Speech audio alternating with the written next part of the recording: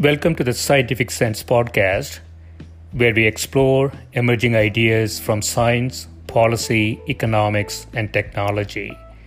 My name is Gil Eapen. We talk with world's leading academics and experts about their recent research or general areas of topical interest. Scientific Sense is an unstructured conversation with no agenda or preparation. We cover a wide variety of domains where new discoveries are made and new technologies are developed on a daily basis. We are most interested in how new ideas affect society and help educate the world how to pursue a rewarding and enjoyable life rooted in science, logic, and information. We seek knowledge without boundaries or constraints and provide unedited content of conversations with researchers and leaders who love what they do. A companion blog to this podcast can be found at scientificsense.com, and this podcast is available on over a dozen platforms and directly at scientificsense.net. If you have suggestions for topics, guests, and other ideas, please send them to info@scientificsense.com, and I can be reached at gil@eapen.info.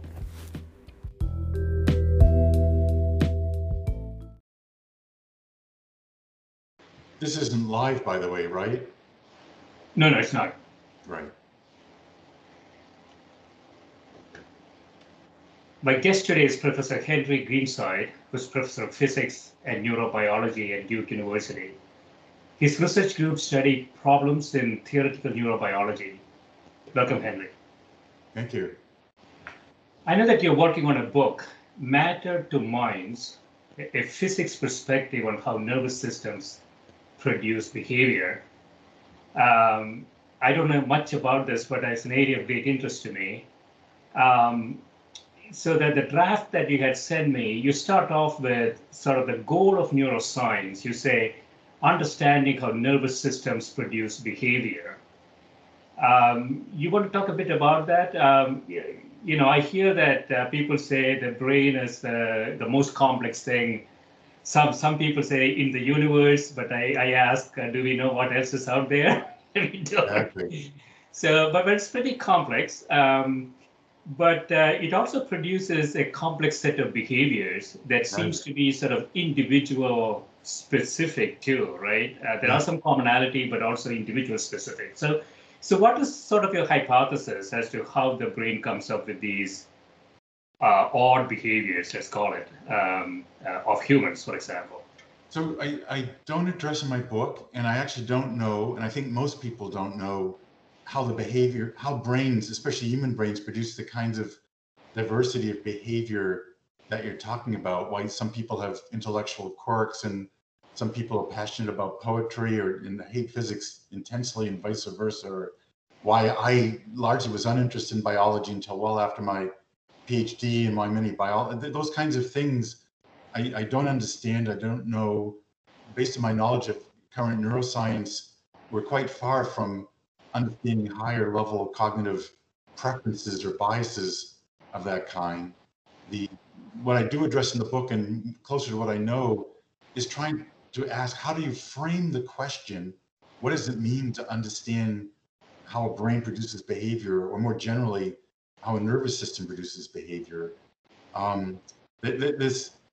This question, the reason what I was motivated to ask in this book, and one of my motivations for writing the book, was many neurobiology talks that I listened to at Duke and elsewhere. We have a really excellent colloquium series in the neurobiology department. And to my astonishment, speaker after speaker, even very illustrious, even Nobel Prize winning speakers, they never really say, what is the goal of the whole field? Or, how do we know we're finished? Or how do we know if we've made progress? And also stunning to me is they never mention that there are any other hard problems in nature to think about. So when you hear a neurobiology talk, it's like it's the only problem in existence that ever existed. It's the only one people are thinking about. As you just mentioned a minute ago, a commonly made statement is, what is the most, that the brain's the most complex structures, but what do they mean by complex? And are they claiming that no one else deals with complex structure, has thought about it. So this triggers strong emotions in me as a physicist that many neurobiologists, although they're excellent scientists, are largely unaware because of their training as undergraduates and graduates of what people in physics, engineering, astrophysics, meteorology, even other areas of biology have studied and thought about. So there's a very interesting paradox that neuroscience is one of the most interdisciplinary fields of science, and yet the neurobiologists themselves have one of the least interdisciplinary backgrounds. They don't know math beyond calculus. Many of them have only taken 1 year of physics and never used it. The introductory courses at the undergraduate level at Duke and many other places, the textbooks don't use the math the students have actually learned. And so one of the purposes of my book is to try to bring a knowledge of other fields, especially physics, because that's what I'm most knowledgeable about. But in my book, I also talk about computer science because there's many interesting analogies and insights from computer science, and just try to bring them to the public so that they can start to appreciate that we actually do know the answer partly to what is a complex system, that this has actually been studied in parallel with neuroscience for decades, if not centuries, that progress in these non-biological fields have immense implications for neuroscience that the neuroscientists are not aware about. So just as one example, in 1963, a brilliant theoretical meteorologist by the name of Edward Lorenz, he was at MIT, running a extremely simple computer code on a 1963 supercomputer, which was less powerful than your wristwatch, way less powerful. He made a stunning conceptual discovery that it would never be possible to forecast weather more than about 2 weeks into the future. It didn't have to do with technology. He could make this statement with confidence in 1963, even though computers got way more powerful, algorithms got much more powerful and sophisticated, because there was the deep geometric scientific reason that the weather was inherently unstable in a deep mathematical way that would prevent such accurate forecasting. And now in the year 2021, we know from experiments and theory that the brain has the same chaotic instability that the weather does, which means that certain questions like, can I predict your behavior or my behavior precisely more than maybe a few minutes into the future, almost certainly cannot be answered. It's intrinsically impossible, the same way that Lorenz realized that the weather systems can't be forecast precisely. But by the way, just to clarify, what Lorenz discovered was not that you couldn't say anything about the weather. You can predict average structures, like the average number of thunderstorms, and we know by simulations how they increase with climate warming. There's statistical questions that can be answered with fairly good precision. But if you want to know a precise, important question, like whether a tornado will hit a particular city at a particular time, that kind of precise question cannot be answered by any known mechanism more than 2 weeks into the future. So I could probably predict what a person's choices will be and the likelihood of those choices, but a precise prediction of what am I going to eat for dinner, who am I going to spend time with in the afternoon, what book in the library I'm going to read, those precise decisions are probably going to lie beyond, for the arbitrary future, because of known nonlinear science and advances, that probably cannot be answered by any future ability in neuroscience. And yet the whole neuroscience community is enthusiastically moving ahead, pretending that all answers are answerable. All questions that they ask are answerable, and they're blissfully unaware of Turing's ideas in computer science, that there are problems that no computer can solve, the ideas in nonlinear dynamics due to Lorenz and others, that there are hard limits to what can be predicted about certain physical systems. But this largely is not part of the awareness of vocabulary or training of neuroscience, and it plays a big role. That the nervous systems are not magical entities that only belong to the neurobiologists. They're big systems of atoms, and many of their properties are understandable by already existing science. And these two communities largely don't overlap or aren't aware of each other. So as you say, it's a very interdisciplinary. There are interdisciplinary possibilities here, but it hasn't quite happened. But from a design perspective, from an engineering perspective, people would say complexity is not a very good feature. If I design something and I say the automobile or a computer is very complex, that's not a very good thing. And nature, through evolution, didn't have a lot of, simplification processes. So we do have a very complex organ, but the fundamental question, as you say, is what does it do? What does Right. it produce? And whether we can see some patterns in it. The weather example is really a really good one. You say when you look at complex systems, chaotic systems, we cannot have precise predictions of the future. And that appears to be the case for the brain too. But it seems like, Yes, it's widely believed that that's correct. I would say that's my belief. Yes. yeah. But a lot of people I hear, a lot of neuroscientists are still, as you say, working on sort of the hardware question. Can we really figure out what the neurons are doing? How are they communicating? And can we then extend that to perhaps some sort of a disease level intervention or Yes. behavior level intervention? So it's sort of a bottom up view, sort of a reductionist view. But we haven't really gone too far with it, right, so far? I would say that's correct. And in my book, and as many people who work with neuroscience know, it's far worse than you think. The just as two examples I can mention briefly, if you're a lobster or a crab, you don't have teeth. And when you need to eat something, you tear a chunk of food off with your claws, swallow it, and then you grind it with sand or dirt particles that are in your stomach. This is also how dinosaurs eat grass. They have these big gizzard stones. So the lobsters and crabs have evolved a intricate rhythm generating circuit in their nervous system to rhythmically rub and crush the food in their stomach. So there's a specific little ganglion, it's a subpart of the nervous system of crabs and lobsters called the stomatogastric ganglion. And its purpose in the universe is to generate multiple rhythms that help the animal digest food under different circumstances. This little cluster has 30 neurons, and its circuitry is basically fully known. All the wires that interconnect them are known. The neurons are big enough that people can stick. They actually have sort of personal names. The neuron's unique. You can measure the properties of each one of them.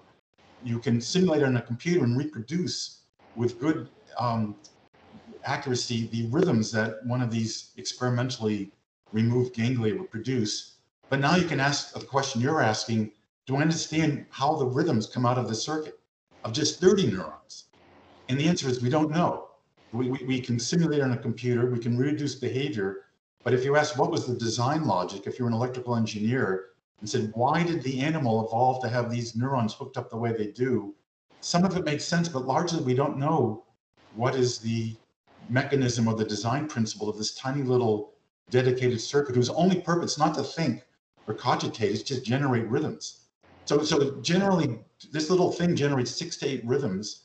And one of the complications that makes it hard for me and others to understand is some discoveries by Eve Marder, one of the leaders in neuroscience at Brandeis. She discovered that this little circuit responds to 50 different chemicals that are floating around in the body, and each of these chemicals can alter the behavior of the rhythms. And so right away, so forget the human brain, forget consciousness, forget some of the grand questions. As a theorist or just a scientist, I'd really like to know what is it about this little circuit of 30 neurons that requires having to respond to 50 different neuromodulators, produce different rhythms. This is an example of how even a very small piece of neural circuitry is not understood in the sense that I can design an electronic circuit with resistors, transistors, and exactly know what it's going to do. When I turn a knob, like I increase resistance, I immediately know if it's going to oscillate faster or slower. But this tiny little circuit already is beyond the understanding, at least in a conceptual or functional level. We can reproduce on a computer, and that's satisfying. But if you said, is this how I would design a stomatogastric ganglion oscillator? I've never seen a paper that underlines the design logic. So yeah, go ahead. It looks like you have a question. No. So, I mean, we have tried this in different scales too, right? So from C. elegans at 30 neurons to the zebrafish at 100,000 to Right. humans at 100 billion. We have tried it in different scales, but it doesn't appear to give us a lot of insights. I would say that the entire theoretical infrastructure is not ready or is too young to handle the kinds of questions being raised, not just by neuroscience, but also in other parts of biology. By the way, my own vote for the most complicated system that humans know is not the nervous system, but the gene regulatory network in every cell.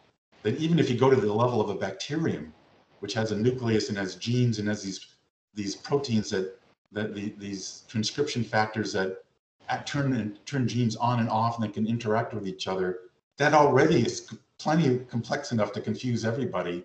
And there's no gene regulatory network that's been fully figured out yet. We have this is another class of problem where there might be 10,000 or 20,000 or more interacting components, and they interact in a very intricate way. And we don't have the language mathematically or elsewhere of how to describe a system, an inhomogeneous system with many different components. So the brain is yet another example of many different parts interacting in many different time scales. And it looks like a couple of things like we're familiar with, like the model that Lorenz came up in the weather, like dynamical systems, which is my own training in physics.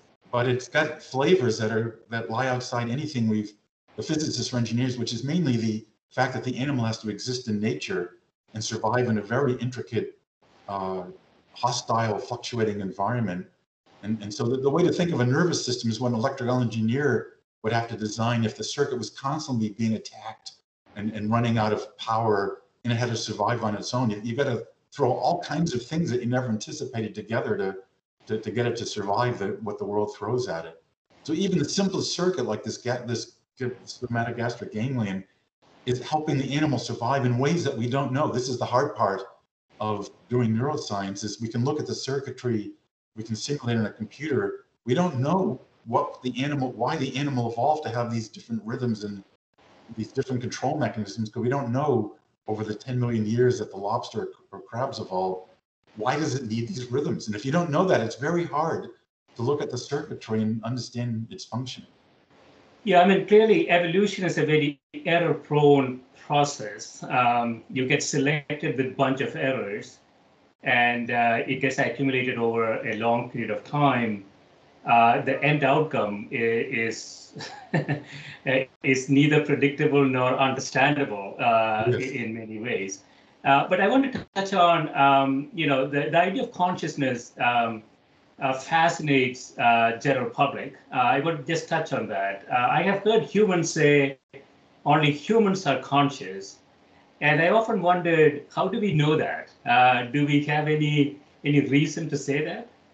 So I would recommend you get some other experts on consciousness on your program. I've thought about this a lot, but I would have to say that most of my interests, consciousness is so difficult to define and so difficult to quantify that many quantitative-oriented scientists, including myself, get away from it as fast as possible. But while it's one of the most interesting questions, it's one of the nastiest, especially if you're a physicist, because you have to ask, what am I going to measure that tells me something useful besides verbal description? What I can tell you is that there's a growing trend that would argue that nearly all animals, starting at the level of a fly and above, have some degree of consciousness or self-awareness, that humans and even primates don't have a monopoly on consciousness. But then it gets very tricky how to say, what do you mean by consciousness and how I define it? Many behaviorists and psychologists and experimental neuroscientists would argue that there's consciousness just because when you start looking very carefully at, let's say, what a fly can do in its behavior, it seems to detect patterns and show awareness and thoughtfulness and decision making that are very far from reflex behavior. It seems quite capable of saying, okay, I've got a female on my right and I need to mate. I've got some food on the left and I'm hungry. How am I going to make a decision? And it doesn't just make a reflex decision. It seems to actually weigh signals and senses from the environment that lead it to a decision. This kind of information processing seems similar to what humans carry out when they're conscious. And just one other comment. I apologize to cut you off. One of the really great discoveries of neuroscientists over the last 40 years, I would describe in my own words, that consciousness is greatly overrated. And what I mean by that is, evidence shows that all kinds of nervous systems, flies, mice, birds, snakes, octopuses, and humans, your consciousness is aware of an incredibly tiny fraction of what the nervous system is doing at any given point. And so while you feel great and you're conscious and you're moving around the world and you're perceiving things, most of your brain is doing a lot of other stuff that you have no awareness of. Many people are aware of this. If you solve a crossword puzzle or a math puzzle, you've probably noticed, or you're trying to figure out how do I pack my 6 suitcases into a car that only will easily hold 4, the solution suddenly pops into your mind without any awareness of how you obtained it. There's a lot of unaware computing, filtering and processing going on. My own view is that's a huge part of what your brain is doing. And so it's a little bit unfair to say consciousness is the only or the main interesting question when there's all this extremely rich dynamics and information processing taking place that's unfortunately outside your awareness. So I think consciousness is overrated in the sense that it's a fraction, and a tiny fraction, maybe not even the most important fraction of what many brains are doing. And it's that other part that really interests me. Yeah, I mean, that's very interesting. I was thinking that consciousness is sort of a product of overcapacity, or a product of luxury. Um, when we look at the world as an economic system, we think about leisure, and 8.4 billion people, 8 billion of them don't have much leisure. The other 400 billion talk a lot about leisure, how to utilize it, and all of that.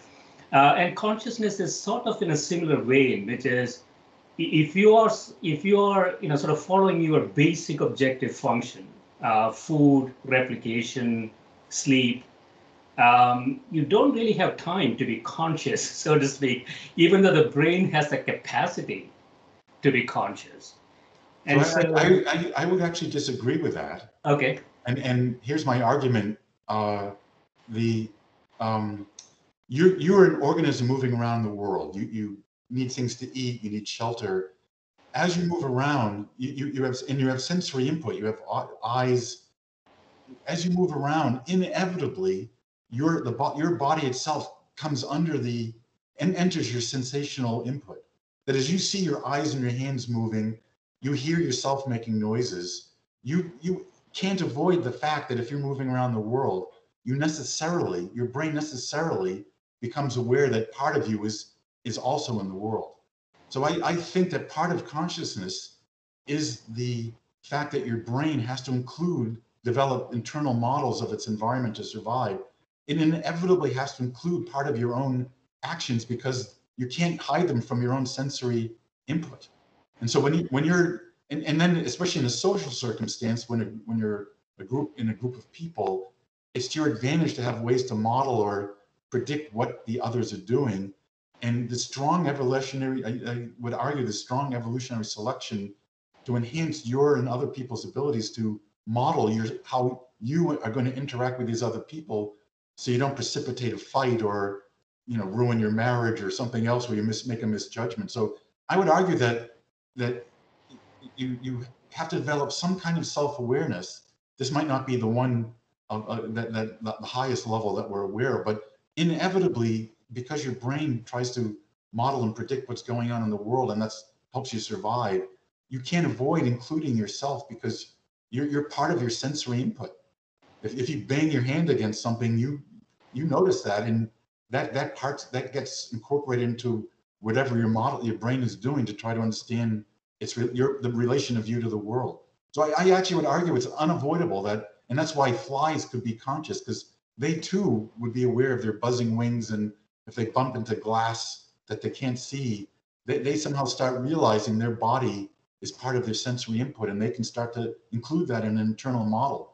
Whether I wonder. Yeah, sorry, go ahead. I wonder if there are multiple levels of consciousness. So, as you say, self-awareness is at one level. If I need to be self-aware to execute my simple objective function, which I would argue is sustenance, replication, a few factors in there. If I'm not self-aware, there is no real need for executing that objective function. Yeah, I would agree. And then there is potentially a higher order consciousness, which is, I think, sort of perhaps an indication of excess capacity in the sense that you can think of things when you have leisure, when you have excess neurons that you can deploy. And I don't know what that actually means. Is it just that the brain is sort of playing around for its own utility enhancement, or is there something more to it than that? I don't know enough. And I would argue, based on the literature and colleagues I talked to, I think many people will give you speculations and biased guesses, but I don't think we really know the answer to that. I think you can assume that evolution is extremely economical, and it's extremely rare to develop capacities that truly go unused. So when you say that you might not, and I agree with you, there are times during the day when you don't need to be aware, and I don't know if you're, even then your brain is probably doing some kind of problem solving. For example, when people sleep, there's a lot of belief. We still don't know the purpose of sleep. Another example of a basic human behavior that still is poorly understood from a neurobiological point of view. But there's a lot of evidence to suggest that your brain is doing active problem solving as in sleep. That rats and mice who've been exposed to mazes are running those mazes in their dreams and maybe finding more efficient ways to solve.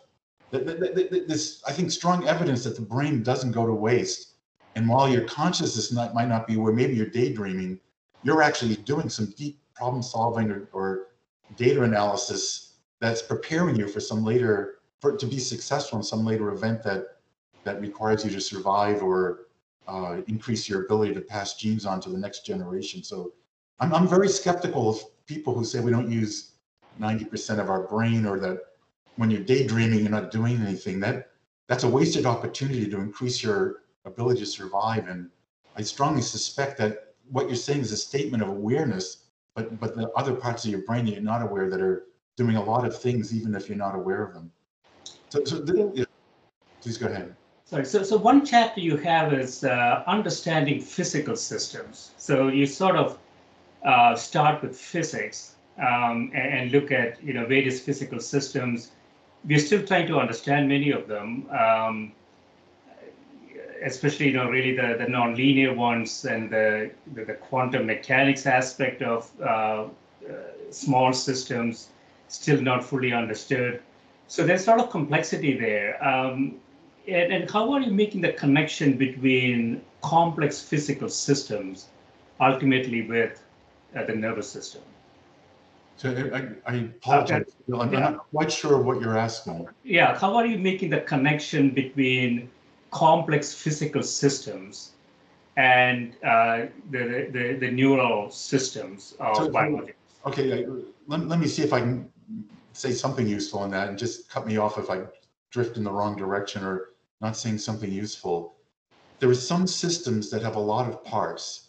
A magnet would be one of them. Non-biological systems, a turbulent fluid, that are very difficult to understand in the sense that you can't solve the mathematics related to them by hand. They're very difficult to describe verbally. It's hard to predict their behavior. And yet we've discovered concise mathematical rules that can be used to calculate the answer to almost any question you ask about them. So this is one of the paradoxes that I mentioned in the book, and that the general public is largely not aware of, and leads to an answer to your question about how to think about complex systems versus nervous systems. Physicists, or the human race more generally, collectively, have been extraordinarily lucky and fortunate in discovering some fundamental laws of physics, and they're astounding. But one of the beauties of being a physicist is you get to appreciate the Schrödinger's equation or the Maxwell equations of light, electricity, and magnetism. They're extremely concise in modern mathematical notation that might be a line The Schrodinger equation is a single line long that describes all of quantum mechanical phenomena. The Maxwell equations describe light. They're 3 or 4 lines long. So here's a paradox. The laws of nature, the fundamental physics laws, are extremely concise, extremely general, and as far as we know, incredibly precise. No one's ever found a wrong calculation doing in quantum mechanics. But they can only be applied over short periods of time and only short periods of space before they get too hard to work with. So hydrogen atom, we can solve with enormous insight. And even mathematically, as an undergraduate, you learn to actually calculate the full solution.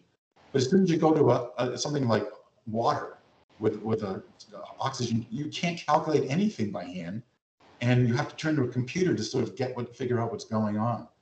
So there's 2 points I wanted to make. One is that the fundamental laws of physics, as powerful and as useful they are, they're only useful over very short periods of time or very short regions of space.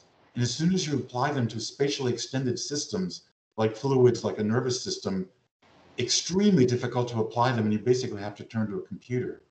Second, there's a completely different branch of physics called statistical physics, where, and this is, by the way, Einstein's favorite branch of physics, not even his own relativity he considered his favorite, where the goal is to try to understand how a huge number of interacting items, like molecules in a gas or molecules in a liquid, try to see if they're principles, mathematical principles that determine what's going on. And here too was a huge amount of success. People, physicists, and also mathematicians and chemists, it wasn't just physicists, discovered very powerful principles, which are the foundation of the branch of statistical physics, that allow you to calculate the properties of problems that you would think would be insoluble, like how does a metal become magnetic? Or when you cool it, how does it become a superconductor? Or when you squeeze a gas, how does it turn into a liquid? These questions you would think would be impossible, because at the fundamental physics level of atoms interacting, you've got Avogadro's number, 10 to the 24 particles interacting. And yet people have been able to discover some extremely powerful, widely useful, quantitatively accurate principles that allow you to calculate the properties of liquids, solids, electronic circuits, transistors, the properties of cells in biology. So here's a question I address in my book, and I address it in discussing it but not explaining it. What is it about nervous systems where this formalism from physics fails? You can't apply statistical physics directly to nervous systems. It violates some of the assumptions that allow these powerful principles. So the way I pose the question is, what is it about physical systems, even if they're complex like a magnet, which is actually very complicated, and the parts of magnetism and superconductivity that people are still struggling to understand to date in the sense of being able to deduce it. Where is the gap? Where is the line that separates a complex physical system like a magnet from a tiny nervous system like the ganglion that I mentioned, or the nervous system of C. elegans, which is only 300 neurons in size? What is it where the physicists lose their ability to use these powerful general principles? And what I mentioned in the book is two things that are unique to biology that largely physicists aren't ready to deal with or trained to deal. One is the extraordinary inhomogeneity of biological systems.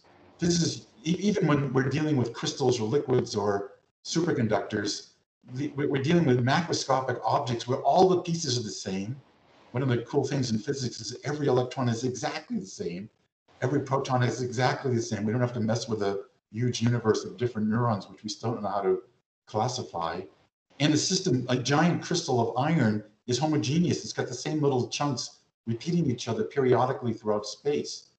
And then you go to a bacterium, forget a neuron or a nervous system, and it's filled with immense pieces of junk from a physics point of view. It's got biomolecules, and they're all different, and they're all different lengths, they're all different shapes, and they're unknown functionality. And we just don't know how to put together, this is because science and math are still really young. Even for a single bacterium, we don't know how to think about systems that have that degree of heterogeneity. The key thing that makes physics work in many cases is the symmetry. We have the same periodic crystal, the pieces are all the same. Without that assumption, a lot of our abilities as physicists or mathematicians or theorists falls apart right away because of the enormous heterogeneity of even the smallest biological systems. And nervous systems are incredibly heterogeneous. They're not like an Intel integrated circuit where every transistor is identical, every wire is the same in its properties. That you're struggling with immense details that are all a little bit different, all selected by evolution for certain functions we don't fully understand. And then you're trying to explain consciousness. So, so one of the sort of challenging questions out there is, how do you define life? So this is sort of where you are, sort of when you make a distinction between a physical system and a biological system, how do we define life is a challenging question. So I was thinking when you were talking that this might be an interesting definition, which is a physical system is predictable and a biological system with life is not predictable. At least it's not predictable in long time or space coordinates, right? The behavior is not predictable. So suppose I'm given something, something that I don't know, and somebody asks me, does it have life or not? I can probably come up with a test, right? With some, if I can predict it, I could then say that is probably not life. Is that a fair way to think about it? I think that question is so hard that I'm not fully qualified to answer it. But according to your definition, if you focus on predictability, you would have to declare the atmosphere of the Earth and the sun itself to be living organisms. They're completely unpredictable in many practical, important ways. And in that way, they're analogous to a living creature. Excuse me, I have to take a break and get a drink. Yeah, that is interesting. I mean, we have a lot of effort going on exoplanets and exoplanet biology. And, if you were to get some data, how do we assign a probability that there's something out there? So what I was asking was, Henry, that, there's a lot of effort going on exoplanets and exoplanet biology and so on. People out there looking for extraterrestrial life. Are there ways we can think about, as you contrast between physical systems and nervous systems and biological systems and more generally, are there heuristics, ideas that we could apply to answer that question? That's a great question, and I would like to know the answer myself. I know I'm absolutely not an expert to give you a useful opinion. A lot of people from many different communities have tried to pin down a definition of life, and my sense is that no one has succeeded.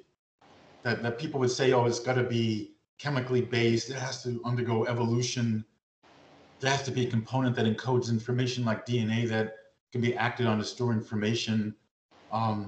But that's only the life that we know on Earth, and I think the answer is not really known. I think one way that people would approach it, and I actually mentioned this a little in my book, is to what extent life on Earth is inevitable. So many scientists would point out that the way our universe is set up, all the elements are created in the same way, in the same amount by stars. And so if you go to any star system elsewhere in the universe, it's going to have roughly the same amount of hydrogen. It produces by nuclear synthesis the same amount of hydrogen, nitrogen, carbon, oxygen. So many planets that are orbiting in the Goldilocks range around a sun like our Earth will very likely have water and the same kind of building ingredients. And so maybe it's very likely that they'll bootstrap themselves up into proteins, because of Miller's 1953 experiment showing that if you shoot sparks into a soup of oxygen, nitrogen, and carbon, and you start getting a slime that has biological like molecules in it. So some people would argue that because of the way atoms are synthesized by stars, because chemistry is universal, that the mechanism by which life formed on Earth has to appear elsewhere. Therefore, although we don't know what life is in general, Earth-like chemical life has a high probability of probably existing. And then, the answer to your question, you start looking for, you point a spectroscope at a atmosphere that's 50 light years away of a planet 50, and then you look for chlorophyll, you look for spectral, you look for photons coming out of big biological molecules of the kind that we have on Earth. But if life is something else, if it's silicon based, or on Titan, if there's methane based slow chemistry based on chemistry, we're lost. We wouldn't recognize it, and we wouldn't know how to identify it. So I don't know the answer for that, but I think one of the hints that it might not be impossible to answer is a cosmological answer, that the ingredients for building Earth-like life are widely available throughout the universe, and almost certainly in the 10 to the 20 known stars in the known universe, there's got to be Earth-like water systems that are baking and cooking and being struck by lightning. That might so hopefully they will have evolved to produce complex biomolecules. Because one of the few things we do understand is if you don't produce molecules that are big enough with a certain complexity, you can't carry out chemical reactions that are selective. You can't produce life with very simple molecules. You have to get to a certain minimum complexity of molecules to have enzymes and DNA and replication. And so those signatures would be a strong hint of some kind of life. Yeah, so another chapter you have, the book that you're working on, is similarities and difference between nervous systems and computers. Right. I sometimes, try to make some analogy from the brain to the computer, and neuroscientists don't like it at all. So let me start with the similarities. What are the similarities that you see between nervous systems and computers? So the similarities is that, and I'm going to speak as a physicist now, that the essence of a computer and the essence of a biological system is that there are physical structures that have different states. That computers, the states are very easy to define. You can have a bit which is 1 or 0, and that corresponds in a computer chip to a high current or strong current or a weak current. And you encode information by changing between states. So when a computer's sorting numbers or doing a simulation, what it's doing is switching between the bits are switching between ones and zeros, and nervous systems also have physical states, and they're much more complicated to find because the states are spread out over the behavior of biomolecules, and you have to look at an entire nervous synapse, which is a micron-sized structure with an awful lot of internal structure to identify the state. But what a nervous system does is exactly similar to a computer in that it encodes information by physically stable states, and then transition to them from one state to another. So, by the way, Jill, oh yeah, your camera went blank. All I'm seeing is the GE. Hold on.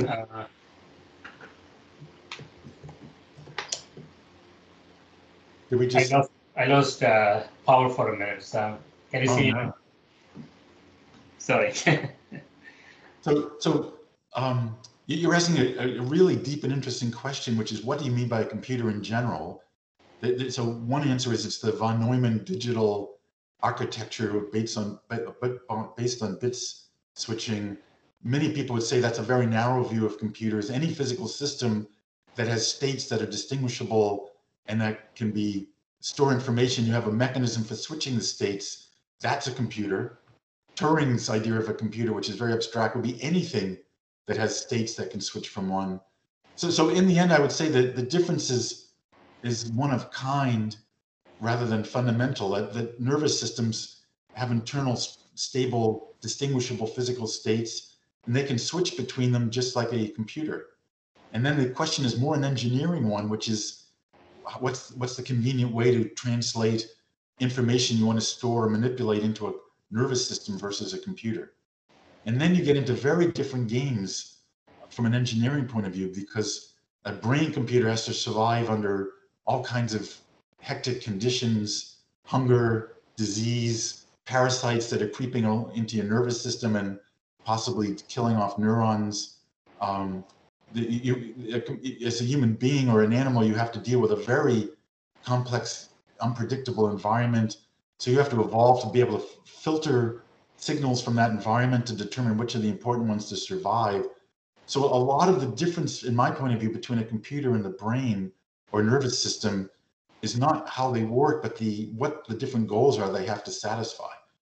And until recently, with machine learning, computers didn't have to deal with complex images and cars driving in rainstorms and trying to decipher, is that a trash can on my right, or did I just hit a person walking across the street? These kind of ambiguous, high-dimensional, murky signals, we figured out how to do by selection, evolutionary selection, and our brains are very good at rapid filtering. The other thing that our distinguished nervous systems from computers is, because of evolution, we started with little nervous systems and evolved at big ones. We've always had to be very careful in how we use power, or how much food we consume. And so nervous systems are fantastically efficient in doing a lot of computation with a small amount of energy, and they put to shame even the smallest and best computers at the electrical engineers. So that constrains. You don't have much power, you don't have much space. If you're a fly, you have to fit your entire computer into the head of something very tiny and get it off the ground. A lot of engineering constraints lead to what the complexity of nervous systems, because of the constraints needed to survive under very harsh conditions. But if it is purely an efficiency differential, it seems to me that's an engineering question, which is, one would argue we will solve it over time, that our computers will get more powerful, more efficient, less power consumptive, and all of that over time. Yes. So if it is purely a hardware question, then we are, I think, on our way to replicate the brain.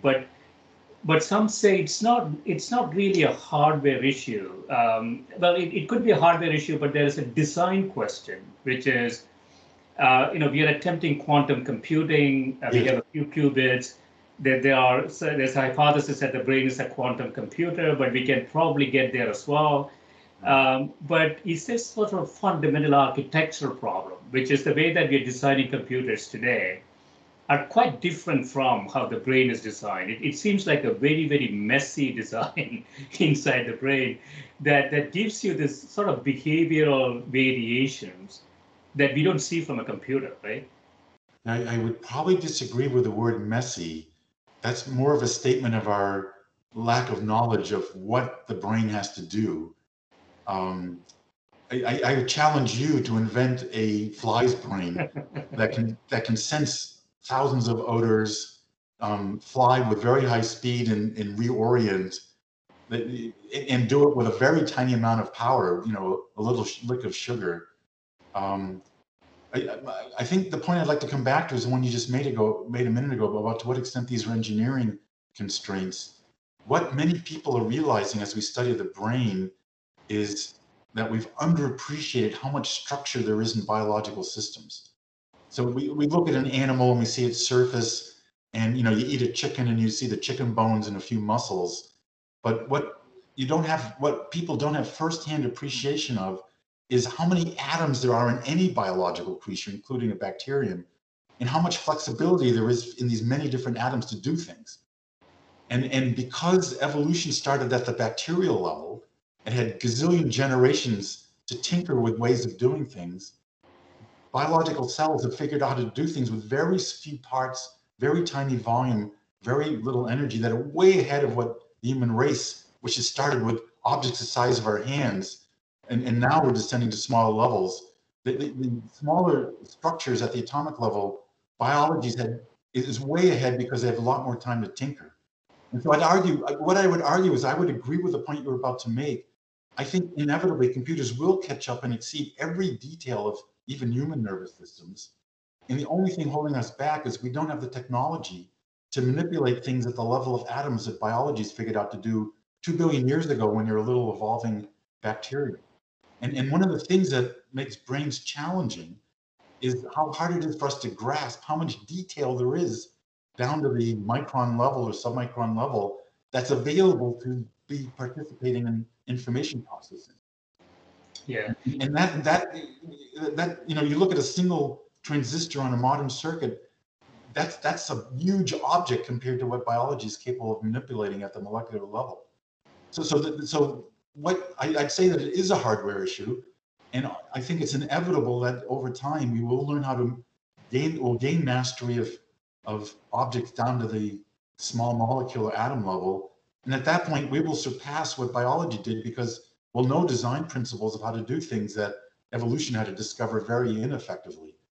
And quantum computing would be an example of that, where in principle we could bypass a lot of the difficulties of traditional transistor-based computers and switch to a completely different format for computing.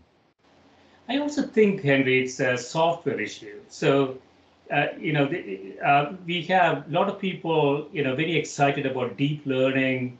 Right. Some of the mathematics that came around it. We have some famous engineers in the famous West Coast company saying deep learning will solve everything. Right. There's no problem deep learning cannot solve. Right. And I'm sitting here thinking, it's 60s technology. We got some fancy mathematics recently and a lot of computing power and memory and all of that. We still cannot generalize any new idea. We can say, we can differentiate cats and dogs, buses and cars, which are exceptionally good ideas. But we cannot generalize new things. Nor I really object to this term artificial intelligence. That's because we don't know what intelligence is, and then how could we define artificial intelligence? That's as nasty as life. You get. I didn't know when I was going to talk to you. You're going to hit me with some of the hardest questions that people are thinking about right now. Intelligence in life, I would say, really hard, challenging questions. But please continue. So you're going to ask a question about intelligence? Yeah. So I was going in the software direction. So I was wondering. Neuroscientists study the hardware. It seems to be a lot of time is spent on hardware. Yes. But there is a brain software aspect too, right? Which we don't really have much clues about. It seems to me. I would agree with that. Almost any higher human cognitive ability, like problem solving, creativity, music, art, artistic expression, and dancing, music, completely unknown how the brain represents that kind of information or does something creative to discover something new. That's very far from what the neuroscience of today can handle. Yeah, so that goes to your sort of theme here, if I understand this correctly, Henry, that behavior and the nervous system, in some sense, it's a hardware-software combination. We can spend a lot of time trying to understand the hardware. We might get some clues, some ideas, but it doesn't really allow us to answer the big questions. Why does the brain do it? How does it do it? Those types of questions, which is sort of a combination question, which is in some sense emanates from understanding the behavior more holistically, right? Is that the way to think about it? I think that is. I would add that you haven't mentioned something that I would add, which is neurobiologists have been doing an incredible job in the last few decades of advancing our knowledge of the hardware, as you said.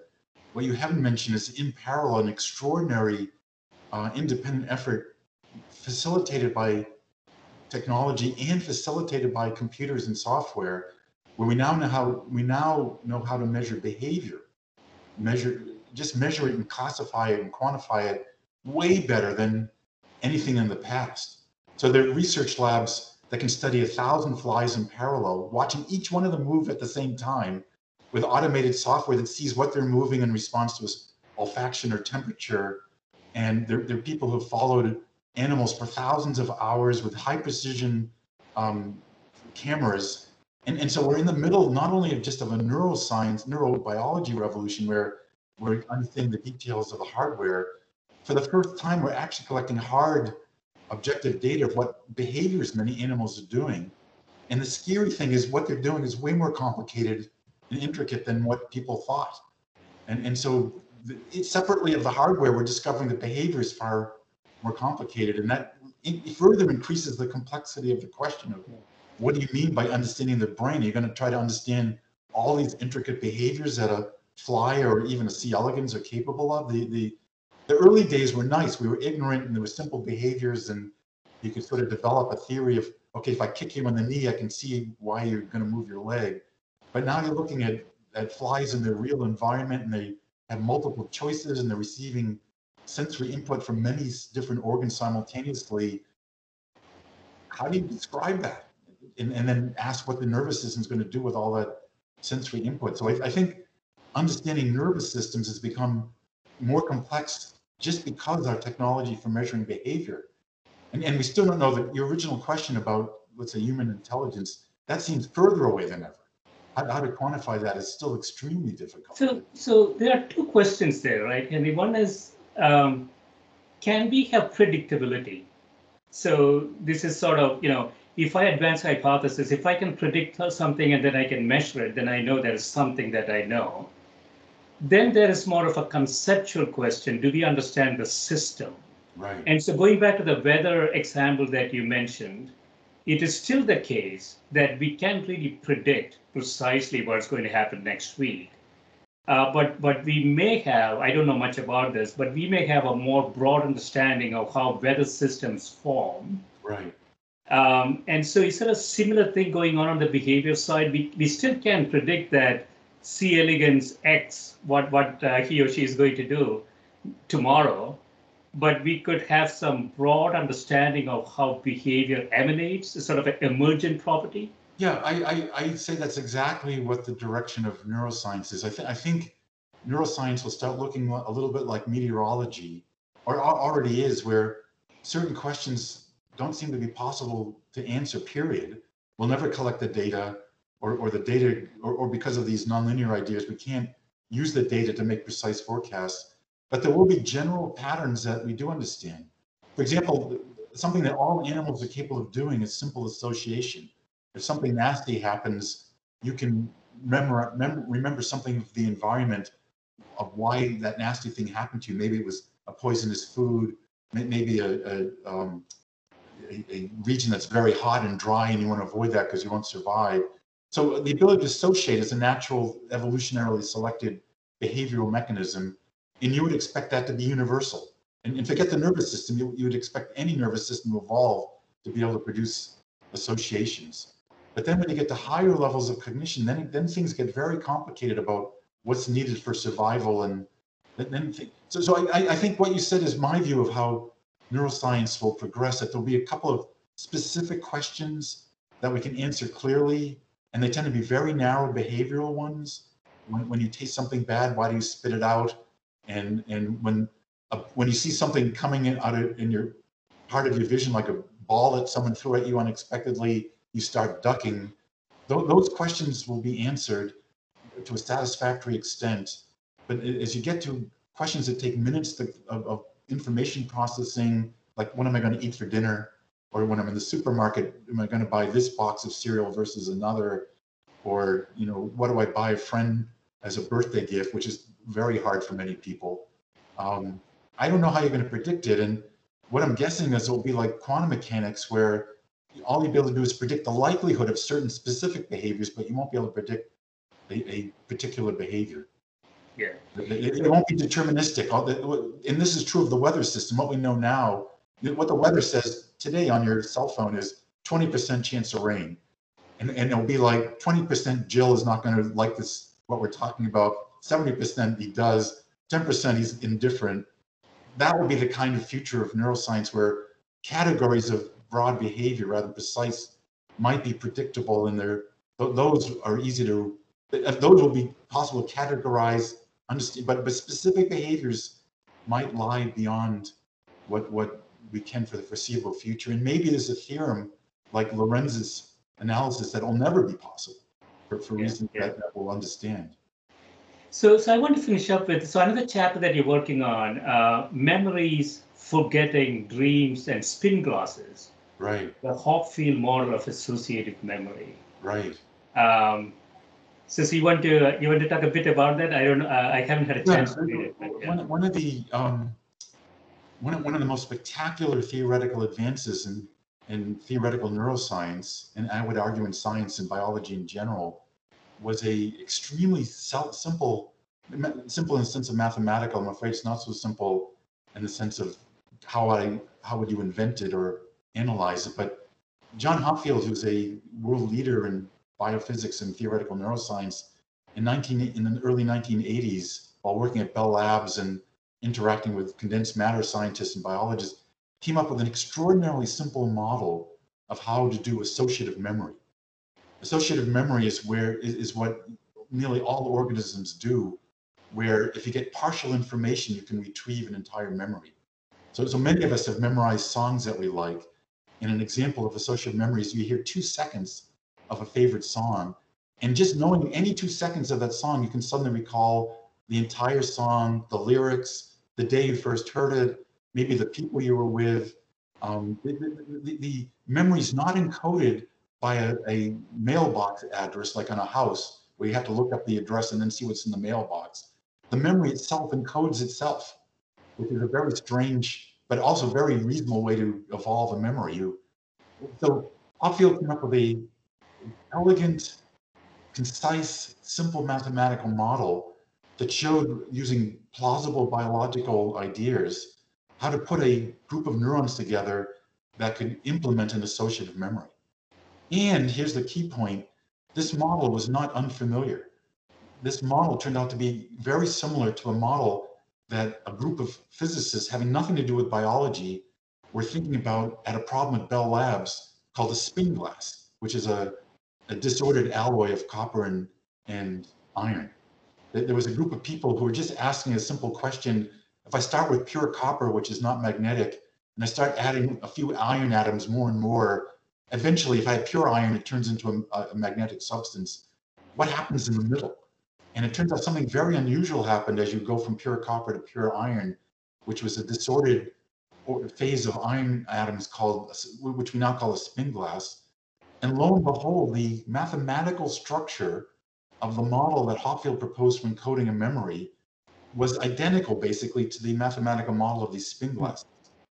And when this was realized by the physics community, all kinds of big muscled theorists in the condensed matter community brought their extremely sophisticated tools for thinking about magnetism into the theoretical neuroscience community, and jump-started an enormous effort where people used magnetic analogies to try to think about memory. And this, by the way, was not just a lark, it's still the leading way that many theorists thinking in neuroscience think about memory.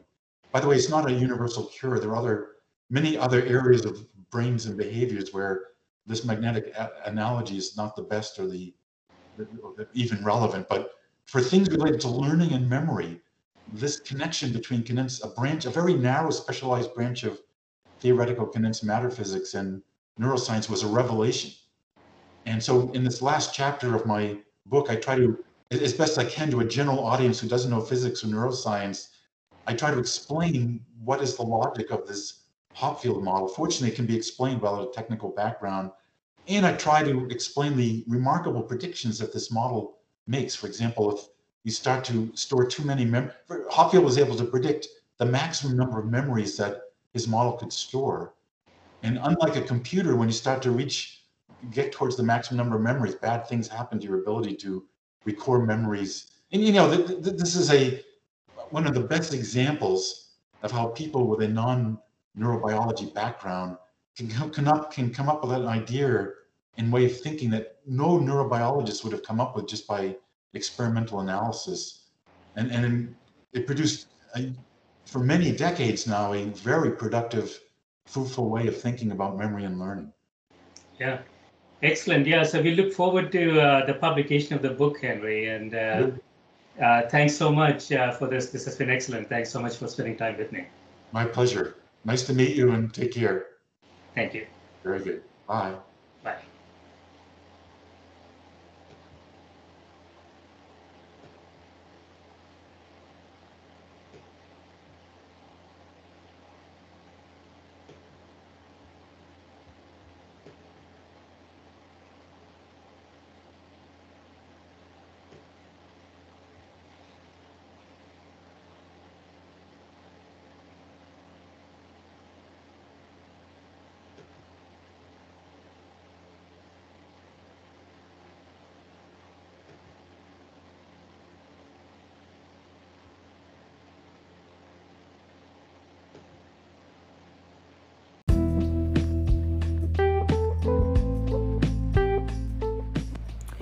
This is a Scientific Sense podcast providing unscripted conversations with leading academics and researchers on a variety of topics.